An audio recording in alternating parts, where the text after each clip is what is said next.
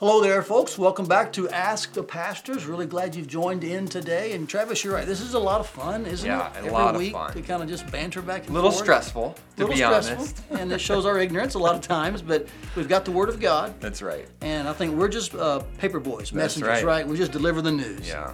So I'm comfortable with that. The question this week is a really good one. You ready? I am. All right. This person asked, why did God create life knowing that some would go to hell? A why God question. Yeah, which are very difficult. Yeah. I mean, frankly, I kind of wish it was a what question, like, Yeah. did God do this? Yeah. Because even if you don't like it, you can answer it. We're delving into territory that's very difficult to know a complete answer. That's right. But we'll stick to the question. Yep. That's what we said we'd do. Do our best. Why did God create life knowing that someone would go to hell? Yep. So the best I can do is take what I know about God and try to put that into a succinct sentence or paragraph on how God would act and move, right? We don't know for sure. I was thinking about this before, and again, I love the text in Job where Job's questioning God, and God in his love and directness says to Job, you don't know me. Where were you when Where were you? That's right. Yeah, that's a very great, comforting passage to say we don't have to be able to answer every why God question, but let's take what we do know about God. That's good. And boil it down a little bit. So let's Job 1 and Job 2, we're going to walk through we'll do this. our best, and then God might say to us, "Where were you, Travis, when I hung?" And that's a fair answer. That sure is. But let's just take Genesis 3. Let's just start there and look at the garden and God creating life, because He created life knowing how it would all play out. He fully ordained it. He planned life and the sending of His Son. So God placed Adam in the garden and gave him a command and a consequence. So right at the beginning of life, we're told two things. There's a command, and if you obey the command, you will have life. If you disobey the command, you will surely die. Okay. And Adam is completely aware that there's a consequence. And responsible. So if you obey, you will live. Okay. If you sin and rebel, you will die. And so that's kind of the first hint at hell that we're told in Scripture. Eternal death, separation from God when you sin. So Adam knew that, and we know that as well. God created life where obedience would lead to eternal life, disobedience would lead towards eternal death. So the why is because it was according to God's plan, right? That man would live or die. And that plan was aimed towards redemption. That's right. Because God, knowing all things, knew the solution to the death would be the sending of His Son, Jesus. And I think Paul says that the glory of God is seen in the face of Christ. I mean, there's ample verses to show that the cross is a maximization of God's glory. Yeah. We know that there is God's glory to come as well when Christ comes again. So I feel like what you're hinting at and saying is that, yes, God did know. Yep. And part of the why answer Yep. is it must involve His glory. That's right. And His redemption of people Yep. from their sin. Because the outcome wasn't an accident. It didn't slip out of God's control. Amen. That the result was also according to God's plan for an ultimate purpose, that He would receive glory through the narrative that's told throughout all history. Yeah.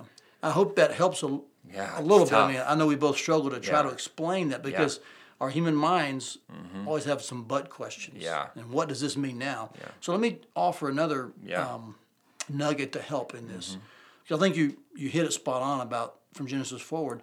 But there's also a way of looking at God that I think can make this harder. And that is often we try to divide God up. Yeah. And we say, well, God is loving, God is just, God is merciful. That's not a wrong thing to say, but a doctrine to keep in mind is called the simplicity of God. And the doctrine of the simplicity of God is this, that God always operates as one All of them. being. That's right. So when He's just, He's always lovingly just.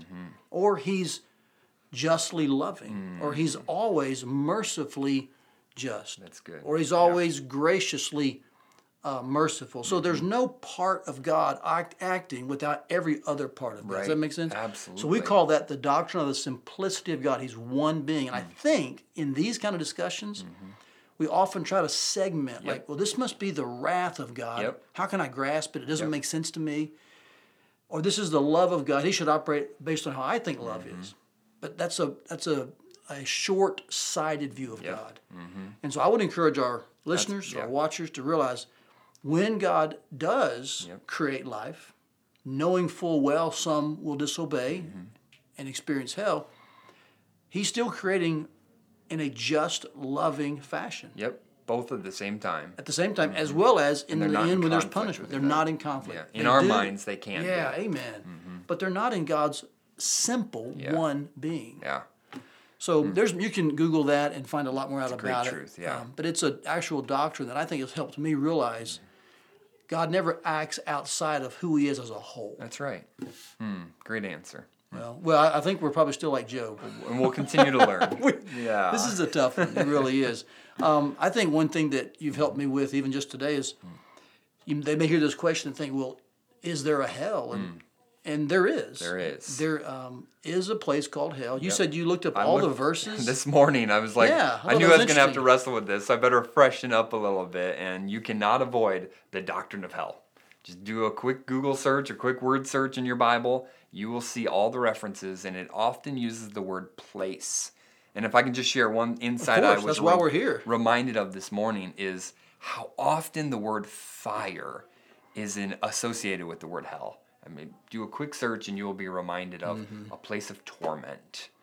It is bad news. It is the justice of God reigning. Yeah, and the reason it's so tormentuous, that's not even a word probably, but we'll use it, is because it's separation from God. That's right. But that doesn't mean that there isn't fire Yep. or suffering, That's right. torment. You know, it's interesting in Luke, I think it's 16, maybe it's 15, but in that rich man and Lazarus, the story there is of the rich man in a place called hell. Yep.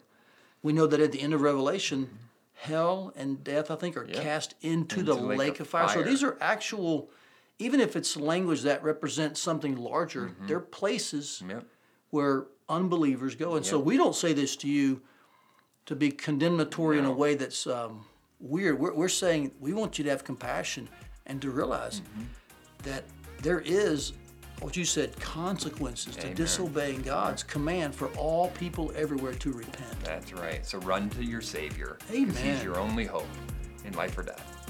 Amen. Way to bring the catechism in there. Way to First go, question. man. Yeah, there you go. You love those, I know. That's good. Very helpful. Well, hey, thanks everyone for joining us today, and we'll see you again next week on Ask the Pastors.